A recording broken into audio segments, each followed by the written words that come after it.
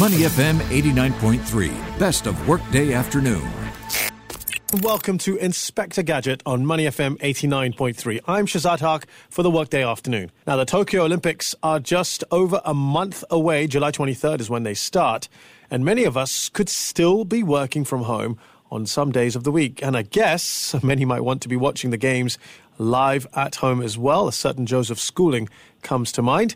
So today on Inspector Gadget, we talk about how to get tech ready in terms of visual, audio, and even connection to get the best out of the Olympic Games. We look at all of that coming up next when our resident Inspector Gadget expert, Christopher Lim, digital editor from the Business Times, joins us. Inspector Gadget with Clarissa Montero and Christopher Lim from the Business Times with Money FM 89.3. So, as promised, Christopher Lim joins us here, digital editor of the Business Times, on how best we can enjoy the Tokyo Olympics. Christopher, welcome to the show. Well, thanks for having me as usual. And, well, we have to talk about this because not everyone will be as lucky as you. I think, will you be covering the Olympics on site?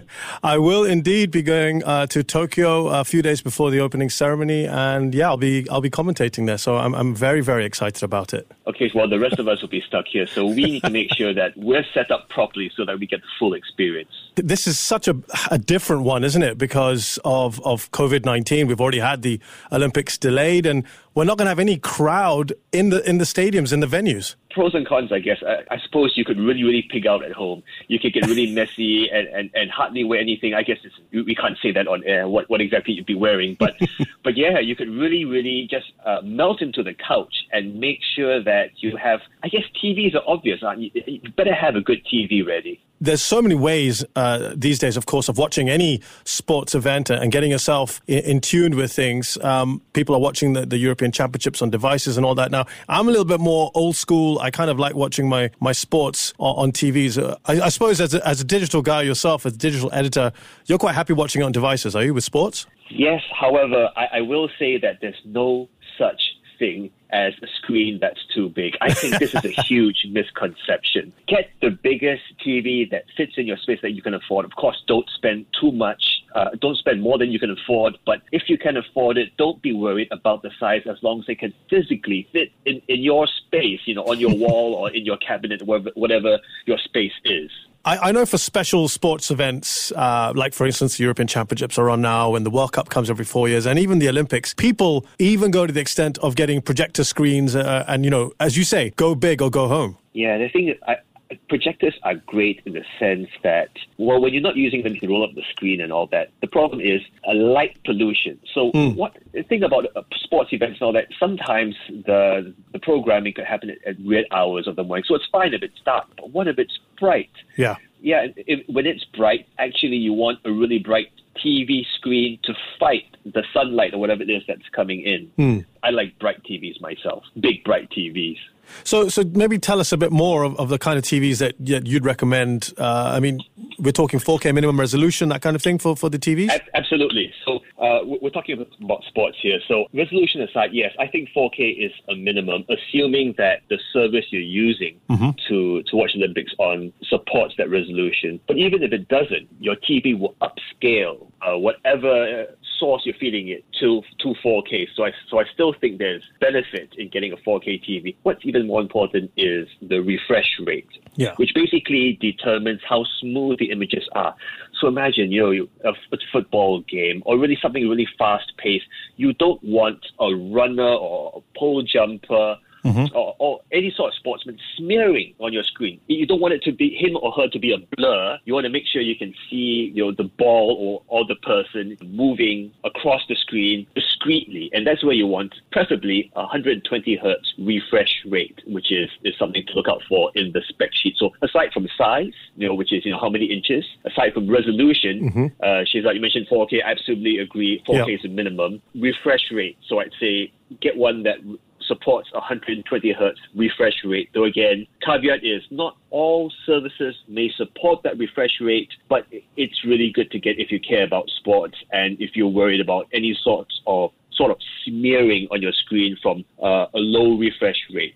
I mean, this is new to me. I've never heard about refresh rates. I guess I'm normally on the other side of the TV, so I don't have to worry about that so much. But do most TVs already come with 120 or not? Or you have to really kind of search around? That's a good question. So if you're buying a TV today, many mid-range TVs onwards will have a 120, a good refresh rate, but not all of them. So again, here's the thing, is that pricing, which applies to computers as well. You can find a computer for $1,000. You can always find a TV for $1,000. But somehow, Shezad, the TV you want is always several $1,000s more than that. Of course it is. Why is that?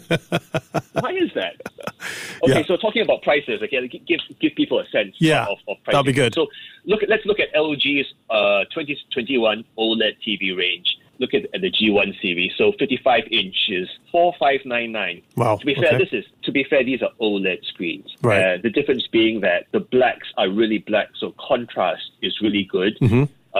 Really good contrast and black screens really help when you're watching in bright sunlight, because then the image doesn't get washed out. Right. Also, it also helps when it's really, really dark, because then the background stays completely black and doesn't become this strange hazy grey. Right. So that's the benefit of OLED TVs, but OLED TVs are not cheap. So I mentioned 4,599 Singapore dollars for the 55-inch. Yeah. It goes up to 1,299, so $13,000 for the 77-inch. Yeah. Again, these are not entry-level TVs. Yeah. Okay, we're talking about LG's OLED TVs, but then again, you get everything there, the refresh rate, they're 4K OLED screens, and these will be relatively future-proof. So again, impression is that, let's talk bedrooms, because I don't have a lot of space in my house, but I have a 55-inch screen TV in a rather small bedroom. People priorities. Too big. It's fine. Come on, it's fine. So again, 55 inches is not too big for a bedroom. For a living room, hey, you can go bigger than that. If you can afford it, if you're comfortable with it, don't be worried. Of course, when restrictions permit, maybe you can go out and see how comfortable you are getting close to a big TV screen. I think you may be surprised at how comfortable you might be with the newer generation of TV screens. You actually brought up quite an interesting point in all of that. When you talked about watching in the daytime and how the light, from outside could affect how you view the screen, because usually with these world-class top events like the World Cup and all that, and even the Olympics, they're not normally in our time zone. Now we're in Japan this time, they're only 1 hour ahead. So we're going to be watching a lot of stuff during the day, during the afternoon. I know people are working from home, but of course they'll be tempted to do that. And so you don't want your viewing pleasure interrupted by sunlight coming from outside. Absolutely. And that's where you want to make sure that your screen is bright, you've got good contrast. I remember when Joseph Schooling won his Olympic gold, I was in the office watching, doing my best to do work, but also when he was on the last 50 meters on the butterfly, I have to admit, I stopped doing work. Of course we all did. I screamed, and then I cried in the newsroom. So, but you'll all be at home this time. You don't have to watch on a tiny screen above, somewhere else. Get a big screen.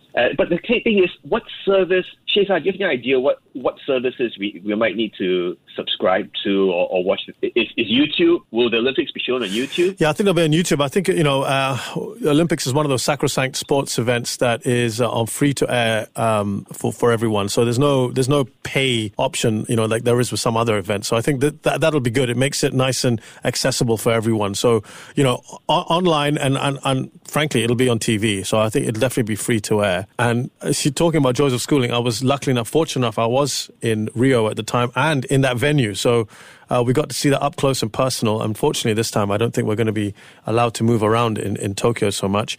Let's talk about sound. I mean, we've got the visuals sorted out, but the sound. Now, of course, the atmosphere is not going to be the same in Tokyo as it was in, say, Rio.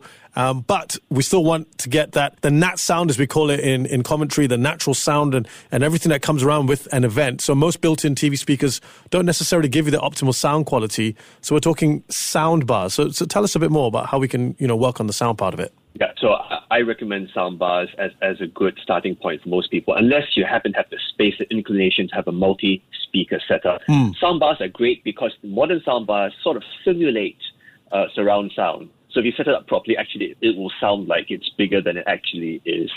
there are a whole bunch out there. Price-wise, they start at, $100. They go up to several $1,000s. The difference, besides the volume and ability to handle room size, would be also the level of simulated surround sound. So more expensive sound bars, such as the Sonos Beam, the Sonos Arc, Sennheiser's Ambio speaker system, or Creative's Sonic Carrier. All of these sort of simulate having multiple speakers all around you.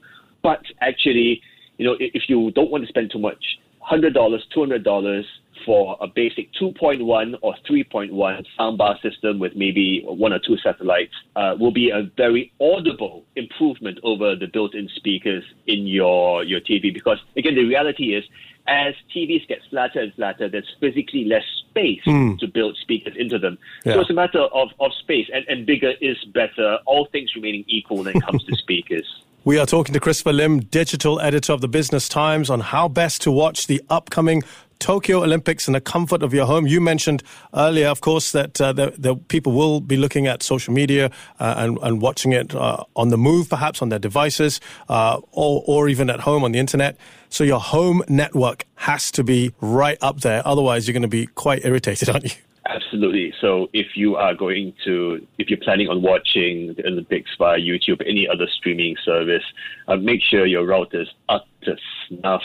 You don't want any juddering or worse still, the screen freezing at a crucial moment. So if you are on the fence about upgrading your router, or your router and its repeaters or your mesh system has been on the blink, get that sorted out. I mean, we've talked about it last week, but really, it won't cost you an arm and a leg, in the sense that, say, $200 to $300 will get you a new router system easily, something that should cover, the average HDB apartment. Right.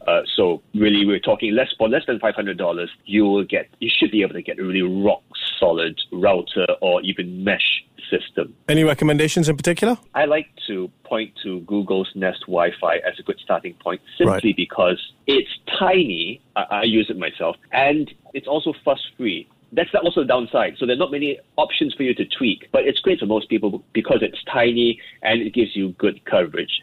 When I say tiny, it's about puck size. It fits in the palm of your hand. Price-wise, remember, right, the core unit is $299 for the basic transmitter, and then about $200, something like that. For less than $500, you have a 1 router transmitter and 1 satellite unit for less than $500. Well, and that should get you sorted. Well, that is a very good way of ending things. We've now, I think, got a very comprehensive way of how we're going to view these Olympics, how we're going to watch them in comfort and in spectacular visuals as well. Christopher Lim, digital editor of the Business Times, telling us what we need tech-wise to enjoy those upcoming Tokyo Olympics in the comfort of our own homes. Thank you so much, Chris. It's been very informative. Thanks, Shazad. I'm Shazad Haq for the Workday Afternoon. This is Money FM 89.3. To listen to more great interviews, download our podcasts at moneyfm893.sg or download our audio app. That's AWEDIO. Available on Google Play or the App Store.